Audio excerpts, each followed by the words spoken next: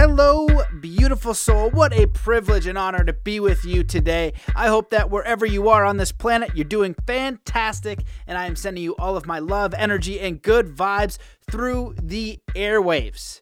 We have an absolutely outstanding episode of the show for you today. We have none other than Don Miguel Ruiz Jr. back on the podcast. We are talking about the history and teachings of the Toltec path of spirituality. This is a fantastic episode. It didn't go as linearly as I thought. We actually talked a lot more about Toltec history, which I didn't expect, but I really love it because I love ancient wisdom, ancient civilizations, ancient spirituality. So this is a fantastic episode, and we really dive deep. We talk about what is the Toltec path, how Don Miguel's first teachings were from his grandmother as he translated them. So he really has an old lineage of this knowledge. We talk about the Olmecs, when Teotihuacan was built. We talk about the history of Quetzalcoatl. We talk about learning from the elders of the world, experiencing an awakening moment, the 4 agreements versus the 4 conditions, and so much more. This is an absolutely tremendous episode. I know you're going to enjoy it. If you do like it, please spread the word by sharing the YouTube video. Yes, we have a YouTube channel. Share on Facebook, take a screenshot, share on Instagram. I love knowing where you guys are listening, and any feedback. I love hearing from you guys. Any questions, concerns, comments, please hit me up on Instagram or Facebook. Love hearing from you guys. You can also support on Patreon. Thank you so much to all my patrons. There's now tiers with exclusive members content and things like that. So I'm doing that for 2020 and have some cool stuff coming out and some stuff in there as well. But the best thing that you can do is one kind act. If you want to support the show, do one kind act wherever you are in the world. Pay it forward. Let somebody in traffic say a nice word to somebody. Write a friend you haven't talked to in a while. Let them know you appreciate them. Just do one actual action of kindness today if you want to support the show.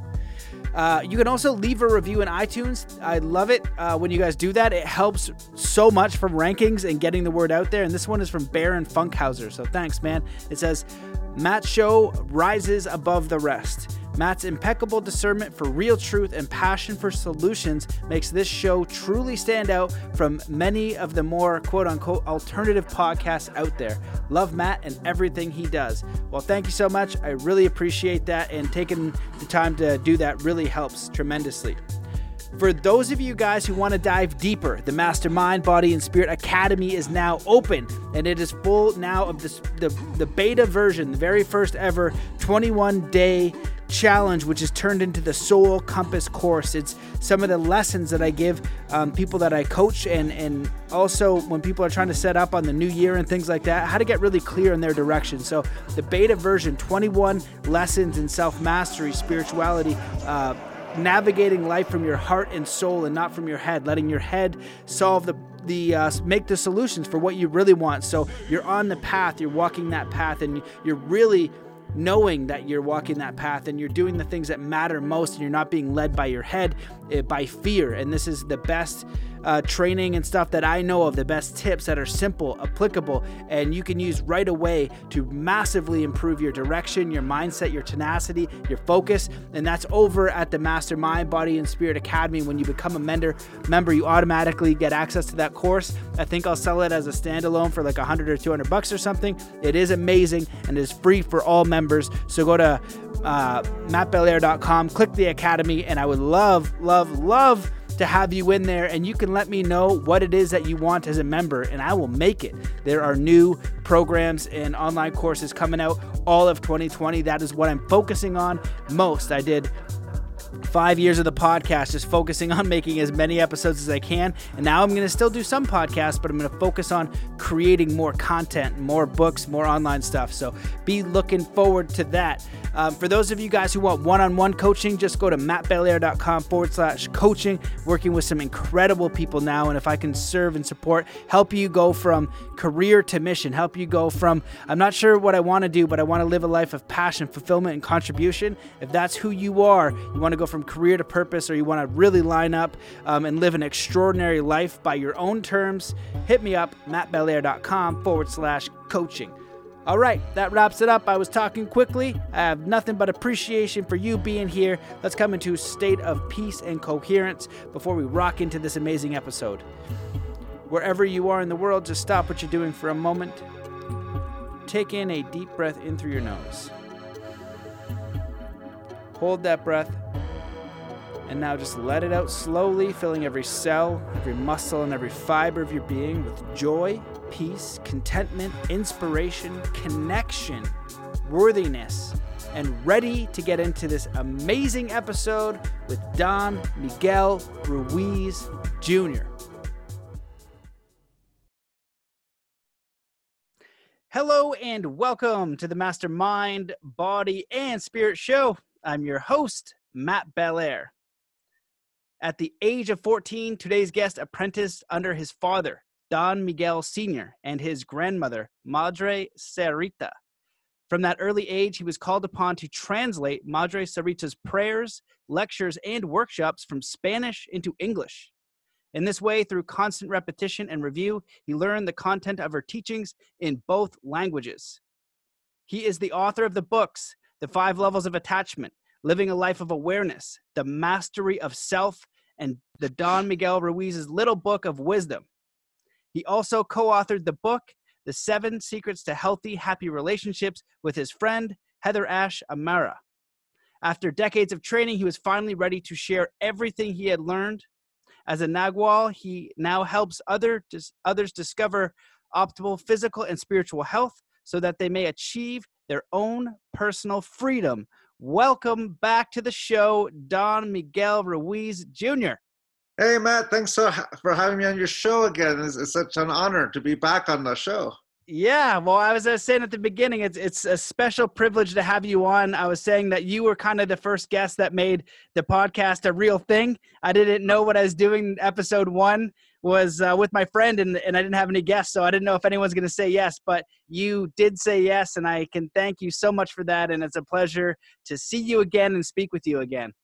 Oh, it's my honor once again to be here and see how much you've grown since then. You know, in the podcast and everything you've created. It's congratulations to you. It's you know, we grow through the experiences and learning from our errors and getting up. And as you probably already figured out, like it's every time we do a show or do something, like we're like, all right, how did that work? Did that not work? How can I solve that? And also just going those little things like that, it gets better and better and better to the point you're like, man, you're a pro.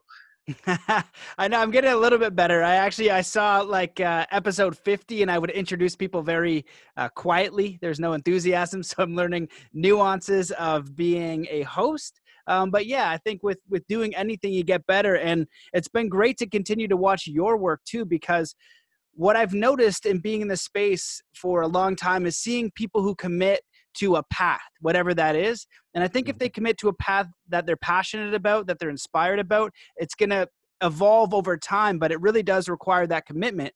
And interestingly enough, you come from a lineage of spiritual teachings, the Toltec, and I can't even imagine what it would be like for you as a kid translating your grandmother's teachings into Spanish and English. So I would imagine that your understanding, even just between the languages and what that means and the depth of information that you would get and having to interpret that to then move forward and apply these teachings your whole life. And now being a father of 2, you know, getting into teenage years, teaching and lecturing and also growing. So there's a ton of wisdom there. Do you want to speak a little bit about that lineage and how you just first started getting into this? Well, sure. Well, I started out of love. I love my grandmother, you know, I grew up by my father. It was just part of the life family. The blessing I had growing up is that I lived in the same house as my grandma. You know, that's one of the things that in my mom's house, my grandma, Leonarda, was there, and I learned a lot from her. And on my father's side, we had my grandma Sarita, and I learned a lot from her. So growing up, my grandma Sarita was always the spiritual figurehead of the family. And even though she passed away 10 years ago, she's still the figurehead, spiritual lead head of the family. You know, even though she's not here with us physically, she's here with us in every aspect we have. I apprenticed with her to help her. You know, She was in her late 70s, early 80s, and I knew the language. She didn't know how to speak English. She only spoke Spanish. So the way she taught me how to meditate, for example, was through translation. So at first, it would take me a long time to figure out how to get it, because at first she would go slow, give me pause. Then when I finished saying it, she would say her thing. So it was a nice little rhythm, a little ping pong going back and forth. But once she hit her stride, and when we get inspired, all of a sudden we start going a little faster, then we forget that we even have someone interpreting for us. And she just kept going, and the faster she would go, the harder it would be to follow her, because the cue of everything I heard just kept growing and growing, to the point where all my attention was trying to remember this cue of things she had said. So I translated the cue, and by the time I finished, she's just miles away. She's further down. So at that point, I'm like, what did she say? I can't really stop her. She says, Grandma, can you repeat what you said? She's got a stage, she's got a group, it's there. So I just cut my losses and start translating where I picked off, which means that there was huge gaps between spaces of translation. I feel bad for the people who went through this, but that's what happened. And as time progressed, the gap narrowed, but it never really closed. So one day, a year or two into my apprenticeship, around 15 or 16, my grandmother comes up to me and she said, all right, have you figured already why you're having so much difficulty translating for me? And I said, Grandma, you're going too fast. You're not giving me enough time. You need to slow it down. That way I can translate it and get it right, because not all words translate as is. You have to put it just right. I just wanted to get it right. That's what I wanted. She heard me, and when I finished saying that, she said, Miguel, are you using knowledge, or is knowledge using you? That was her question. At the time, I had no idea what that meant. She said, well, here's what's happening, Miguel. You start out listening to what I say, but eventually you're not listening to me. Eventually you start listening to your own voice inside your own head. You're listening to your version of what I'm saying, and you're no longer listening, which means you're not translating what I'm saying. You're translating what you know. At that point, you're not present. You're not listening. Your attention's somewhere else. And that's why you're having so much trouble trying to figure it out. So here's what I want you to do, she'd say. I want the voice that's inside your mind talking to be my voice, not your voice. Be my voice. You know English, you know Spanish. You know what you're talking about. Have confidence in yourself to say it. You hear my voice in Spanish, but when you open your mouth to say it, it'll be in English, because you already know the words. All you have to do is listen. Pay attention. So, all right, that required me to learn how to focus my attention on her. So I first start by eliminating distractions. And the first thing I eliminate is sight. So I close my eyes. That way I'm not tempted to pay attention to all the people who are in the room or the persons in front of me or whatever. I learn not to give into the temptation of hearing a noise and looking over to see what it was. To learn not to open my eyes and listen to her. Mind you, I got a little better, I listened to her, but the next distraction was my body, the itch of my nose, the uncomfortable things of my legs and things like that. So I learned not to give into the temptation to give my attention to not only the space around me and the sounds around me, but also my body.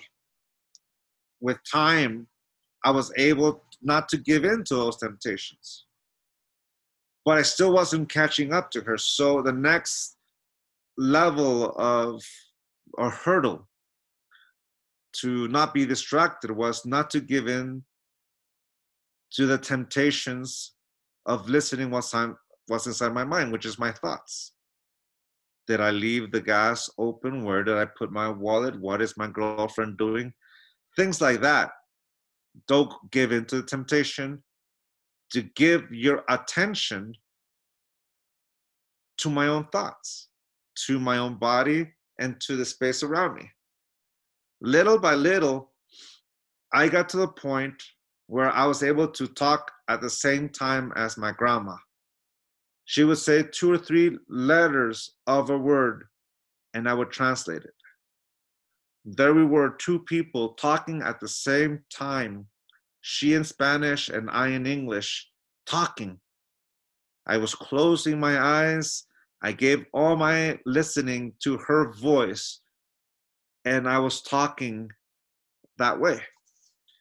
This is the way my grandmother taught me to meditate, to focus my attention on something.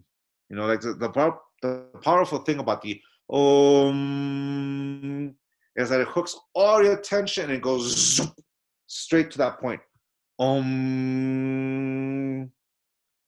It's a very powerful thing. So whatever you give your attention to controls your life, controls your choices, controls how you perceive the world and life and the dream. This is little by little, my grandmother's little exercises had a point to teach me not only to have discipline, but to learn to meditate, to a certain way, do whatever else she was doing, you know, in the sense of like, what's the word?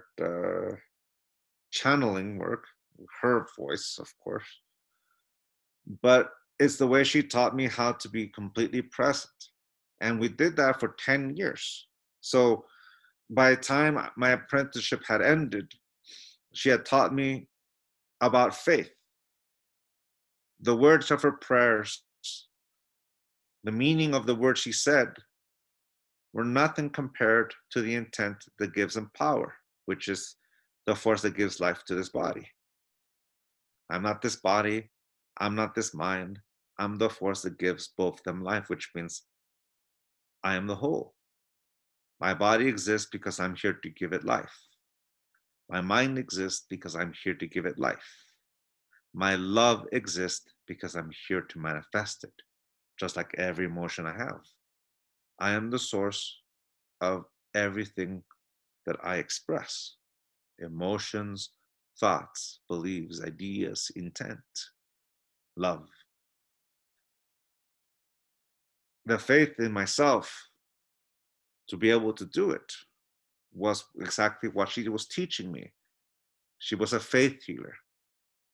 And to have faith is to believe in something 100%. If you put your faith in something outside of you, then you're always going to fight for it. You're always going to defend it. You're always going to protect it, which means you're always at war. Because life will always change it. It always morphs. It never stays the same. But if you put your faith in that intent that animates your life, that animates your body, that animates your mind, then you're the constant in every point of your life. You know you can do it. That confidence in yourself goes a long way. And that's what she taught me. That's the essence of it. She taught me that the reason why Om has power is because I'm able to say Om. And that's what gives it power.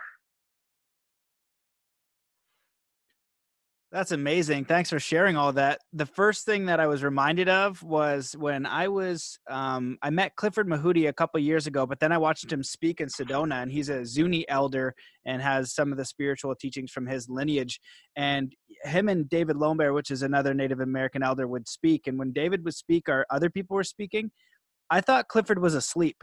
He would go really small. He's a small person in general, but he go really small. He's kind of got kind of big ears, and he would just kind of close his eyes. I thought he was sleeping, but what he was actually doing was listening with all of his might. Like, you know, when you talked about closing your eyes, you were in a scenario where you were forced to do that. and go to a whole nother level you wouldn't even think is possible. And, you get these kind of mastery teachings at a very young age and then apply them as you navigate through your life, where a lot of people won't ever reach that stage. And that's when I had seen that, like listening on a whole nother level, like listening almost with your whole entire being. And what you're translating and learning from your grandmother, I can imagine, is amazing. And just, grandmother's wisdom alone from living a life and being a spiritual teacher and living all those years and having all those experiences is just a really beautiful thing to learn from. Do you have a favorite prayer that she said, or one that stuck out to you? Our Father who art in heaven, hallowed be thy name. Thy kingdom come, thy will be done on earth as it is in heaven. Give us today our daily bread, and forgive us our trespasses as we forgive those who trespass us. Deliver us from temptation. Lead us not into temptation and deliver. Oh, man. I know it in Spanish. In English, Padre nuestro que estás en el cielo, santificado sea tu nombre. Venga su reino. Haz su voluntad, así en la tierra como en el cielo. Danos hoy el pan de cada día y perdona nuestras ofensas, así como nosotros perdonamos a todos los que nos ofenden. No nos dejes caer en tentación y líbranos de todo mal. Amen. And is there a reason? Yeah, go ahead. And the other one that she loved is, what a heyday, what a heyday, we a do, we a hey, we a hey do, what a heyday, what a heyday, we a do, we a hey, we a hey do. She loved that. It's not Toltec. It's a Northern American, Native American tribe song, but it's just powerful. It's beautiful. My grandmother just loved chanting it. Do you know what that one means? No, I just remember her voice. Oh, that's awesome. And is there a reason why you like the first prayer the most? Because when I hear it, I think of just like a traditional Catholic church. And I think when people hear that, like there's so many different levels of interpretation. And one of the examples I've used on the podcast is like, there are so many different religions you could choose from. There's so many different martial arts. This is how I kind of explain it, martial arts teachers. But just because if I'm teaching boxing or another person's teaching boxing, you may get a very different perspective, whether it's like me teaching you or Bruce Lee teaching you or Mike Tyson teaching you or a person who has a totally different background. And so for you, is there like an underlying message or feeling that you really enjoyed from that prayer, or like an understanding that you take? Well, first, you're correct in the sense that everyone's going to have a total interpretation of it, because we're 7.5 billion human beings living in life, and all of us will interpret it in our own unique way. So it'll mean something different to all of us, from beautiful to historical and all that kind of stuff, that it'll conjure up the beauty, the darkness, and all that kind of thing, the whole yin and yang. But the reason why that's my favorite prayer that she would say is that was always her opening prayer. She had so many others, but that prayer, our Father, the Lord's Prayer, what it meant to her was her very first expression of loving life, which is loving God. We always remember that first step we took towards loving a higher self, a higher being, whatever it is you want to call it. Everyone's going to be different. We are conquered people. We are a mixture. We're mestizos. We are both the Mesoamerican and European. We have the Catholic and the Nahuatl. A perfect example of that is La Virgen de Guadalupe. La Virgen de Guadalupe is the perfect combination of Mother Mary and an Aztec goddess named Tonantzin. Tonantzin is the mother goddess in the Mesoamerican tradition. Tonantzin. The temple, the Basilica Guadalupe, is situated in the same hill, or you can say on top of the temple that belonged to Tonantzin. So when we say Virgen Guadalupe, we're talking about Tonantzin, an Aztec goddess. From that point of view, our Lord's Prayer expresses exactly that mixture of worlds, a European and a Mesoamerican that came together. 500 and plus years of mixture. In the example of Tonatzin, of La Virgen de Guadalupe, the old Mexican traditions were translated into a Catholic world. It's a lot of the saints around the world who are Catholic saints had their native name. St. Patrick was named something different before the Catholic canonization of it, and many other saints across the world. In Mexico happened to be Tonatzin, who is now La Virgen de Guadalupe, which means behind a lot of the symbols in Catholicism in Mexico, there lies the symbols of the old ancient ways. And that's the layering. A lot of the saints, a lot of the prayers that existed pre-Columbian are now commingled, fused with the Catholic tradition. And of course, when you go to Mexico, there are people who practice it straight as it was when it came from Spain. But there are many, many little towns, little places, many places. And Juanacatlan was one of them. That's where my grandmother comes from. That fused them. And the people who taught the next generation use those Catholic symbols because, one, it won't get you into the Holy Inquisition. It won't get you in trouble, but you're able to continue the tradition. With the Lord's Prayer, it's a beautiful, beautiful prayer that encompasses the whole thing. Yes, there is the dark, ugly history of colonialism, but there's also the beautiful aspect that a culture will always find a way to express itself. And in that expression, there's a union that allows us to bridge a divide and find a common ground, which is a love for the big grand spirit, nature, the mother, life.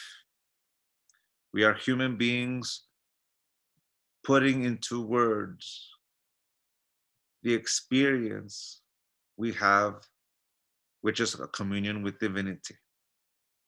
If I was in Vietnam, it'll have the colors and the symbols of that beautiful land, which if I say it in India, it will have the symbols and the language and the environment of that beautiful land. If I say it in the Middle East, if I say it in Africa, if I say it in Europe, if I say it in Northern Asia, if I see it in North or South or Central America, the same experience can be described in different symbols that reflect the environment that is in.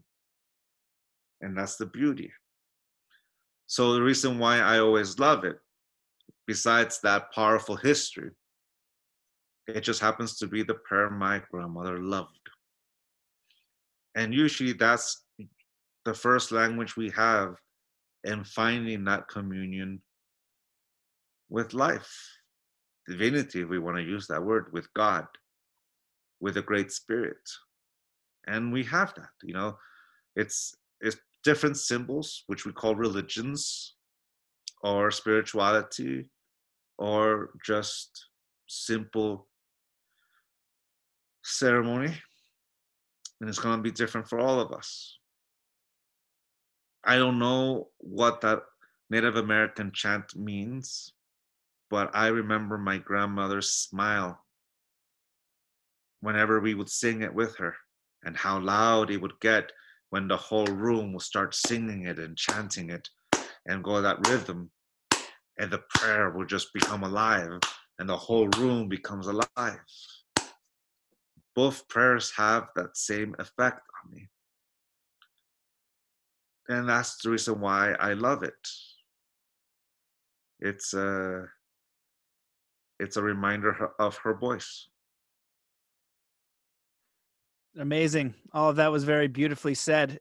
The first question I'm curious about is, do you know how old the Toltec teachings are?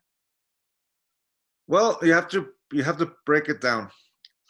It's It's as old as our civilization in Mesoamerica. You know, Teotihuacan was constructed uh, about 100 or 200 years before Christ, and had its apex around 400 to 500 years after Christ, and it ceased to function as a city. It was abandoned somewhere around 700 to 800 after Christ. It was by the time the Aztecs showed up there, it was already ruins. It was already an abandoned city, like a good 700 to 800 years. We don't know the original name of the Teotihuacanos. The Aztecs named them Teotihuacan, which means the place where the man becomes God. And like the Olmecs before, because you can say the oldest civilization in Mexico is the Olmec. And there's two Olmecs, of course. One that's the one I'm talking about is the one in Veracruz. And they call them Olmec. Whether they're Olmec or not, we don't know. They're the ones with the giant heads that were created in the swamplands of Veracruz. When they ceased to exist, a lot of other cultures around declared themselves the descendants of that tradition. Among them is the Toltecs, the Teotihuacanos. When the Teotihuacan fell, the Toltecs were also saying, well, we're real descendants of the Teotihuacanos. At the same time as the Teotihuacan existed, there was the Maya, Teotihuacan, and Montalban, the Zapotecs to the south. Those were the contemporaries, the three civilizations that ruled in that day and age. Once Teotihuacan ceased to exist, the Toltec created their civilization in Tula, and they continued the tradition. The word Toltec means artist in English. That's what the word means. So as a civilization, they existed after the fall of Teotihuacan, and they moved several times across the Valley of Mexico until the Mexica arrived from the north. And at first they were the hired warriors, kind of like the nomadic, I would say, what's the word I'm looking for? The hired guns, the mercenaries. You know, they became part of the Toltecs army, and then eventually they betrayed each other, as sometimes that happens. And the Toltec and the Aztecs went to war. The Aztecs won to a certain point. They created the Tenochtitlan, and we created the Great Empire. The Aztec and the Mexica are part of a triple alliance with Santos and Tlaxcala. I think I remember that. So, anyways, it's either at that moment where the Toltecs ceased to exist as a civilization, or with the expansion of the Spanish Empire. Whatever it is, over 500 years ago, that civilization ceased to exist. And that's when the tradition turned into what we know as oral tradition. When you lose the center of any civilization, it becomes into oral tradition or a different philosophy. Different communities will teach it in their own unique way. There's communities in Mexico that teach the Toltec tradition exactly as it was over 500 years ago. And then there's families and towns and communities that change with every generation, which is our family. Like my grandma would say to us, if you practice the Toltec tradition the way I do it, or your father does it, you're killing the tradition. The way you keep it alive is by putting it into practice in your everyday, and that practice gives it and changes it again. So at that point, we're not talking about Toltec as the archaeological, historical sense. We're talking about Toltec as an artist, where the canvas for a work of art is my own life, and the instrument by which I create that art is my body, is my mind, my intent, by which I create the life I want to create. So at that point, it's less about archaeology. It's more about a philosophy, an oral tradition that gets shared from one generation to another. Don Ezekiel, my great-grandfather, my grandmother's grandfather, was the one who says we are Toltec. If there's one to blame, it's him. And we don't know the name of his father. That's something that happens in history. Don Ezekiel was born somewhere in the 1830s. He lived to be 116 years of age. His son, one of his sons that became my great-grandfather, was born in 1883, and his name was Don Leonardo. Don Leonardo lived to be 98 years old. So he was born somewhere in 1883, and my grandmother, Maria Sarita, was born in 1910. And she lived to be 98 years old, and her son, who was my father, he was born in 1952. So there's a good space in between births, between Don Ezekiel and Don Leonardo, 1830s to 1880s. That's 50 years roughly. Don Leonardo to Grandma Sarita, that's 27 years of difference there. Then from Maria Sarita to my father, that's 42 years of life. And then the shortest one is me, with my father being, I was 23 years old. My dad was 23 years old when I was born. I was 1975. So you can say that with each generation, the gap narrowed until the modern day age. But in those, each decade, Don Ezekiel taught, you can say he's the very first Mexican in the family. And the reason why I say he's the first Mexican is that he was born after the independence of Mexico. I still don't know what they call the people before the independence of Mexico, because they lived in the Nueva España. They were part of the kingdom of Spain. So I don't know what their citizenship would be called. Right now we call them Mexicans because what do they call themselves back then? Don Leonardo was born during the Porfiriato, during the dictatorship of Porfirio Diaz, and he saw Mexico through that experience. My grandmother was born in 1910, which is the first year of the Mexican Revolution, and her life was always post the Mexican Revolution and the second Constitution of Mexico. My father was born in the 1950s, and he was raised in the 50s and the 60s. He is the son of that civilization.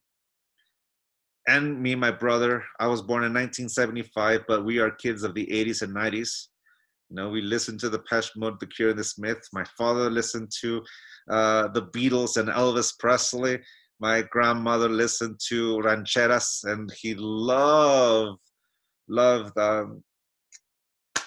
It's not unusual to be one with anyone. Tom Jones. She loved Tom Jones. She thought he was the man.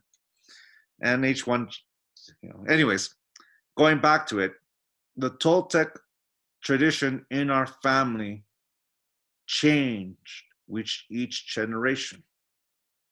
Where Maria Sarita, the Mexican Revolution painted her reality.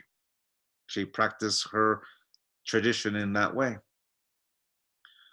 But by the time she wanted to teach the family, she didn't have the taboo that stopped her father and her grandfather from teaching it outside the family. Because by Don Ezekiel's time, even though the Holy Inquisition was no longer around with its power that it had pre-colonial days, it was still taboo to teach anything outside the Toltec tradition. In fact, it was kind of taboo to call La Virgen de Guadalupe Tonatzin. To call her Tonatzin was taboo. It's you don't do that. You might get punished by that. But by the time my grandma Sarita came around, she wasn't going to let that taboo stop her from teaching the tradition, and she shared it with everyone. She is the first member of this family to share the tradition with people outside of the family. When people say that I'm walking in my father's footsteps, I'm sorry, I'm to correct you. My father, myself, and my brother Jose, all three of us are continuing with my grandmother Sarita started, to share the tradition with everyone. because her father and her grandfather maybe only shared it with 3 or 4 people, maybe 5. My grandmother decided to share with everyone, and in a year before her death, she was inducted into the San Diego Women's Hall of Fame. The city of San Diego honored her for keeping the tradition alive. That's how far she went. So, from that point of view, the tradition I share, when I teach things, I can start distinguishing what came from Don Leonardo, what came from Don Ezequiel, what came from my grandma Sarita, what definitely came from my father. When I talk about the 4 agreements, Papa, but someone explaining some of those agreements, I can hear Don Ezequiel, I can hear Don Leonardo because of their nature. Don Ezequiel was a trickster. He was, the classical image of what a Nahual or shaman is. Don Leonardo was a military man. He was a soldier. And during this Mexican Revolution, so you can already tell what kind of discipline he had. And then my grandmother was a faith healer. And my father was a retired neurosurgeon. All of them teaching in their own unique way. And the beautiful thing is that because of my grandmother's faith in herself, she didn't let those things stop her. She continued, and she didn't. The fact that she didn't know any English didn't stop her from sharing the tradition with everyone, and it didn't stop the community of San Diego in honoring her, even though she didn't speak any English. She died a U.S. citizen, but her heart was always her own, and that's what we share. That's a long story. Oh man, well thank you for sharing that. I'm so glad you shared it. It's so great to know that background, and in sharing that I feel like I understand where you're coming from way more, and it's just so beautiful. One of the things that I learned from David Lombert, who's a Mi'kmaq, is that the Mi'kmaq are a matriarchy, and that it's the women that kind of um, have more of the power or the say. And I think of just one of the things that I've really liked from studying the native traditions is their respect for elders and how that wisdom is passed down. And there's a lot of respect because, there should be respect for somebody who's lived a lifetime and how they honor that. And it seems like you experienced that directly.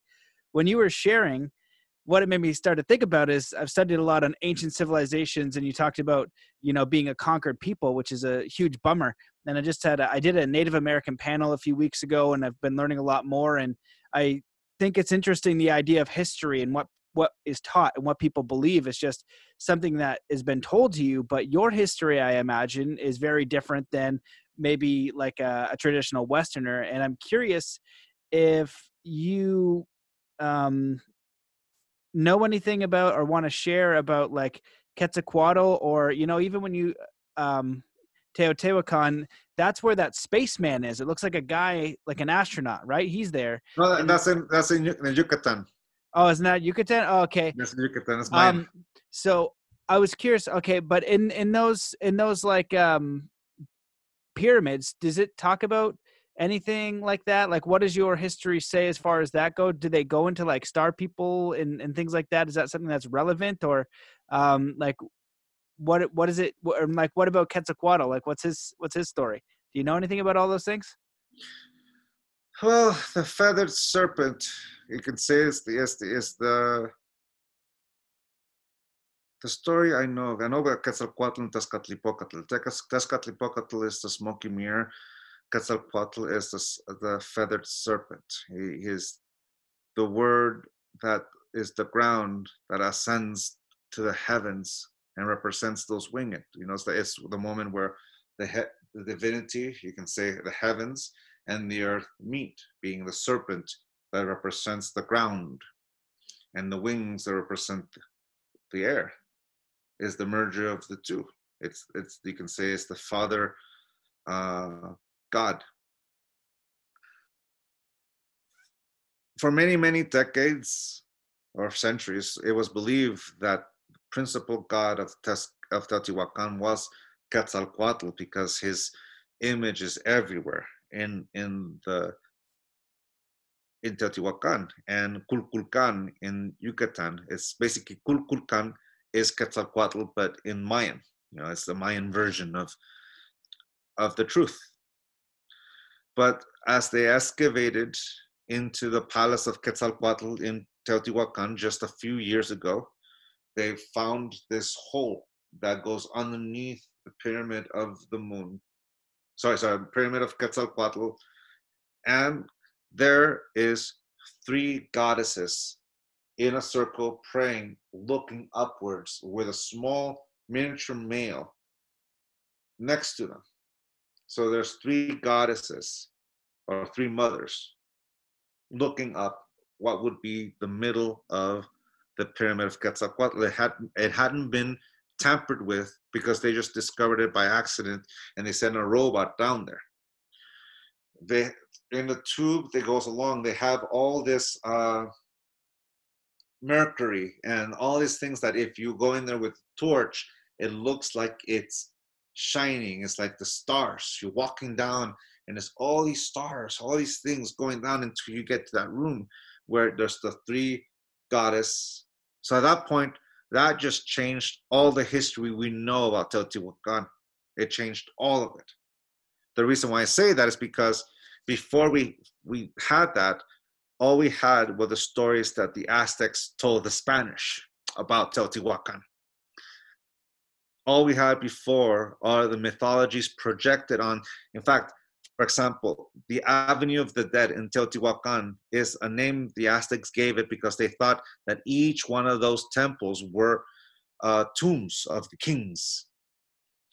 And it was a projection. Whether that's what it meant or not, we don't know. We don't know the original language. We don't know that.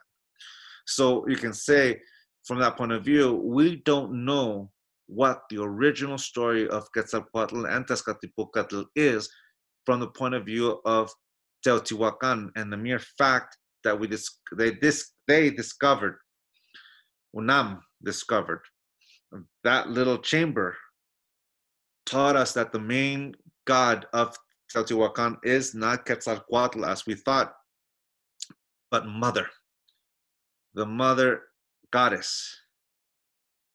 The goddess name we have is Tonantzin, but we don't know if that's Tonantzin that they're talking about there. So at that point, that's the beautiful thing about archaeology. It's kind of like they tried to describe what it is. We know what concepts it is. They look for the common ground, common denominator in order to describe or understand a language, but they still only have languages and legends and projected stories, which is what we know for all those times. Quetzalcoatl represents that place where heaven and earth meet, where a place where man becomes God. That's Teotihuacan. With this, it changes to that of the mother and service to Mother. Whether that has anything to do with extraterrestrial and all that, we don't know. Of course, none of us know. But here's the thing. I'm going to quote my brother Jose. I was born in 1975. Anything before that is a story. In fact, everything since has been a story as well. The beautiful thing about that is that we continue to find the lessons and the histories of our ancestors. I recently read A Brief History of Time by, oh man, I just forgot his name. He was in a wheelchair. Hawkins? Stephen Hawkins. Thank you so much. Man, I'm forgetting names here and there. It's all right. In his You're book, going deep in the history lessons. You're getting access in all the banks. Yeah, Stephen Hawkins says in that book something very beautiful.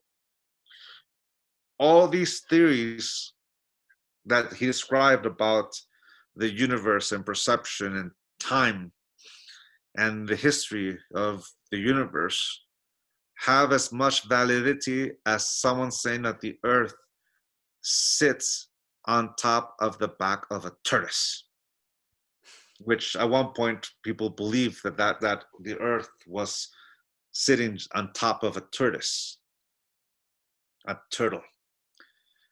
Both of them have equal ground because a theory, like a hypothesis, aren't the truth. They're not the fact. The only difference is that one you create out of your imagination, the other one comes from a lot of study, and you come close as much as you can to describing what happened. But since nobody was there, it's all up in our imagination. At that point, all the stories we have of Quetzalcoatl, all the stories we have of Tezcatlipoca, of Tlaloc, of Huitzilopochtli, of Tonatzin, you can say are as varied or in different prisms as the Lord's Prayer that we talked about at the beginning of the show. Everyone will have their own interpretation, and who knows which one is the truth. But what matters is what we use with that story for. If we use it to conquer, if we use it to mobilize people, or if we use it to help us heal. And that's how my family has used it. We use the teaching of Tezcatlipoca, of Quetzalcoatl, as teachings, as lessons that allows us to heal. And that's what we've known Teotihuacan to be, a two-headed serpent, one head at the Plaza of Quetzalcoatl that represents hell, and the other head at the Plaza of the Moon, which represents heaven. And the Avenue of the Dead represents every stage in our own personal journey to hell and back again to our divinity, and the duality of the two. Amazing. I love that summary. And I looked up the book, Stephen Hawking. That's what it was. I was like, because there's also Hawkins. I think it's like Richard Hawkins or David Hawkins wrote some very interesting books, Power versus Force and all that stuff. So I just wanted to correct myself on that. Go ahead. Oh, Stephen Hawking. Yeah. Yeah. Stephen Hawking. Yeah. I want to switch gears. We probably don't have too much time left because I want to let you go. But I'd talk to you all day. I didn't expect a history lesson, but you're a great guy to ask. And it was awesome. And there's a lot of more questions. I'd love to go down that rabbit hole. But just for another direction I wanted to take it before I let you go is, you've written a lot of books on personal development. You've watched spirituality or whatever category you want to call it. You've been walking the path your whole life and staying on it, and now I don't know if you noticed this, but I noticed, which is good, that let's say consciousness and personal development and spiritual evolution seems to be becoming a little bit more popular. We've got the new age thing going on. With all that stuff, some of it may not be as useful or as effective as other ideas, which is okay. And I was just curious, in your own words, if you could speak about, like, what do you define or believe awakening is? How can one awaken if it's possible? And then this is the hardest one, I think, is how can they stay on that path where they continue on that connected line for a lifetime? And I've only been aware of your work for maybe 5-10 years or something, and then having you on the podcast and watching it a little bit closer. But even when I originally invited you, you could see that it was like, you're not a tourist in what you're trying to do. And it's like this evolution of learning, of growth, of contribution in a direction that you have meaning for, that you're going to stay on. And I think that's part of it, is being able to stay on a path that has meaning for that individual and their own interpretation. And I was wondering if you could speak about those things. Well, thank you. There's a lot, When do you know you're awakened? That's the beautiful thing about our humanity that we live in right now. We can learn from all the elders in different parts of the world. We can learn from the elders of the Aboriginal people in Australia. We can learn from the elders in Vietnam and China and Indochina and in Taiwan and in India and in the Middle East and Africa and in the Mediterranean and the North and it's of the Native American in the North and the South. And everywhere in between, we can learn, even pay attention to the animals and all that kind of thing. We're in a time where, unlike when I was a teenager, where you have to always look for it everywhere. It was like a sacred cow, or something that you always have to look for in a secret bookstore or something like that. It's in a mythical, in a, what's the story? Alice in Wonderland or something? No, in the word I'm looking for is a form of school. I'm trying to remember what my father, a mystery school. Mm. You know, all the mystery schools, basically all the information that can be decoded underneath, kind of like Guadalupe with Tonantzin. We live in an age where that's no longer so secretive. All you have to do is just keep looking for it, and you will find it. You will find misinformation, a lot of it, fake news, as the word that is popular now. But you will also find the truth, and you'll find the truth in the common denominator between all of it. The part that connects all of it, that's the truth. Everything that goes around it gets distorted. Okay. To have an awakened moment is like a drug addict or an alcoholic that all of a sudden wakes up from their stupor, that wakes up from a night of partying, a night of debauchery, and you say, what have I done? You see everything that's happened, you see how your body feels, and it's the first realization of what you've done to your body. At that moment, you have a choice: to continue or to let it go. If you choose to continue, there's the hair of the dog, and drink another beer, take another pill, and you don't have to feel this hangover. But if you choose in that moment to change direction, then that's when a moment of clarity becomes a pivotal moment in our life. If you choose to continue, then a moment of clarity was just a thought that passes in the wind because there was no action. But a moment of clarity, when you make the choice to change direction, that's the awoken moment. The moment you realize, I can change direction. I don't have to follow this pattern, this direction that I've been leading that has kept me blind for oh so many times. I can change direction. And the beautiful thing at that point is that all these beautiful traditions are there to help us. Of course, when we're completely in our drunkenness, in our attachment to our beliefs, we will corrupt all of them. It's kind of like with the Four Agreements. If you use the Four Agreements to domesticate yourself, to attach yourself to the Four Agreements, then the Four Agreements turns into the Four Conditions. And you can't tell the difference between the Four Agreements and the Four Conditions.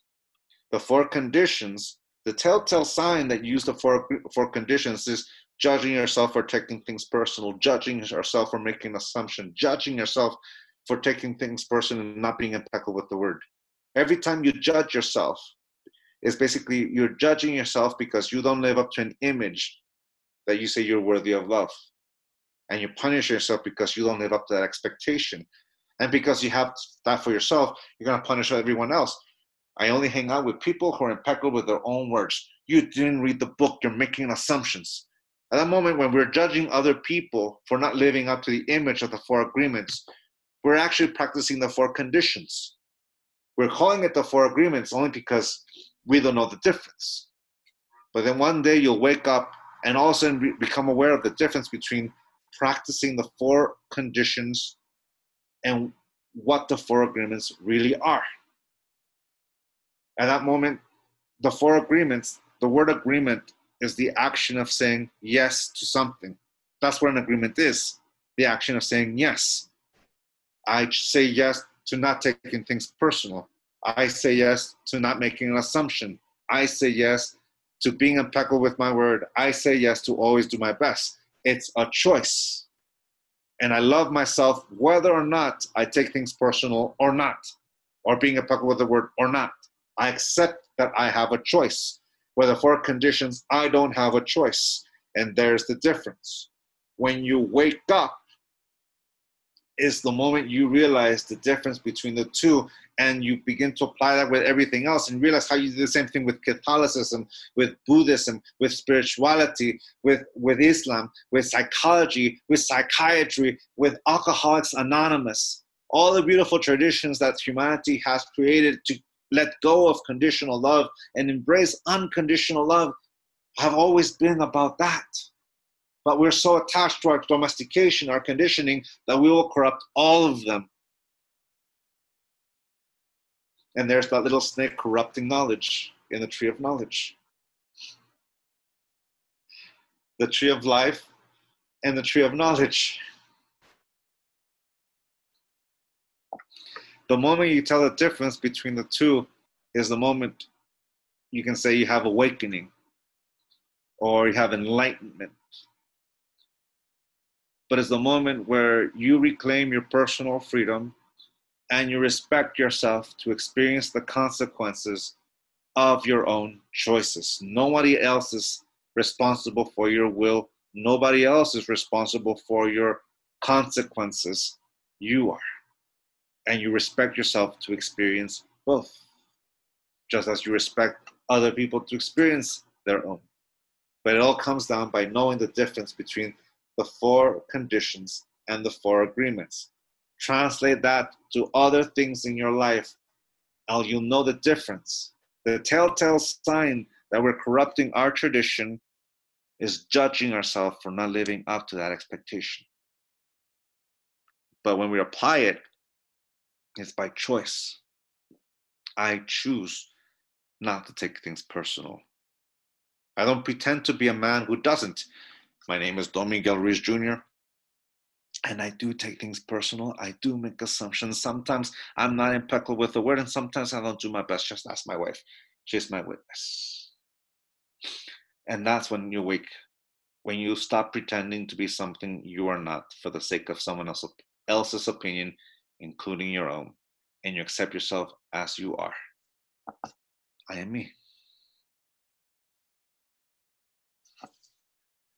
That's amazing. Those distinctions are incredibly powerful, and I think that a lot of people are going to let those sink in and have a deeper understanding of what it actually means to walk a spiritual path, or look for ways that can support our own understanding and our own philosophies for how we navigate life, how we connect with spirit or creator or God of the universe, and how that there are powerful teachings in all schools, all traditions, all religions, all practices, and you can definitely frig them up too.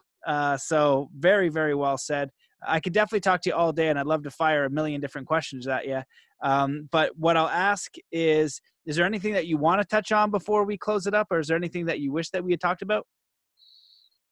Oh, there's so much we can talk about. I'm just glad that we had the chance to talk. So the only thing I just want to tell people is just to enjoy being yourself, enjoy life, enjoy every relationship. Everything in life ends, so enjoy it while we're here. Don't take someone for granted. Don't take yourself for granted. Enjoy the relationship. Enjoy being alive. Enjoy being part of this community. And I wish you all the best. Well, thank you so much for coming on. Yeah, there's so many things we could talk about. And you just released a new, when did that book come out? The seven Secrets of Happy, Healthy Relationships. We didn't even touch on it. A year ago. We have to do another one. You come back and just talk about that. Anytime. I'm here. Cool.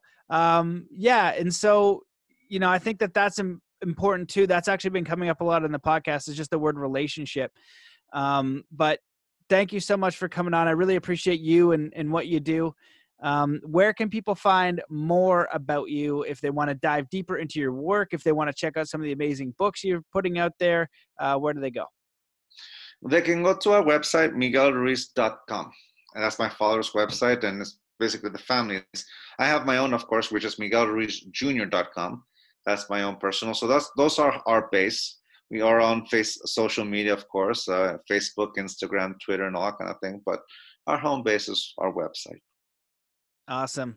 Well, thank you for coming back on the show again. Thank you for continuing to walk the path and sharing and doing your amazing work. I appreciate everything that you do and share, and I look forward to having a future conversation.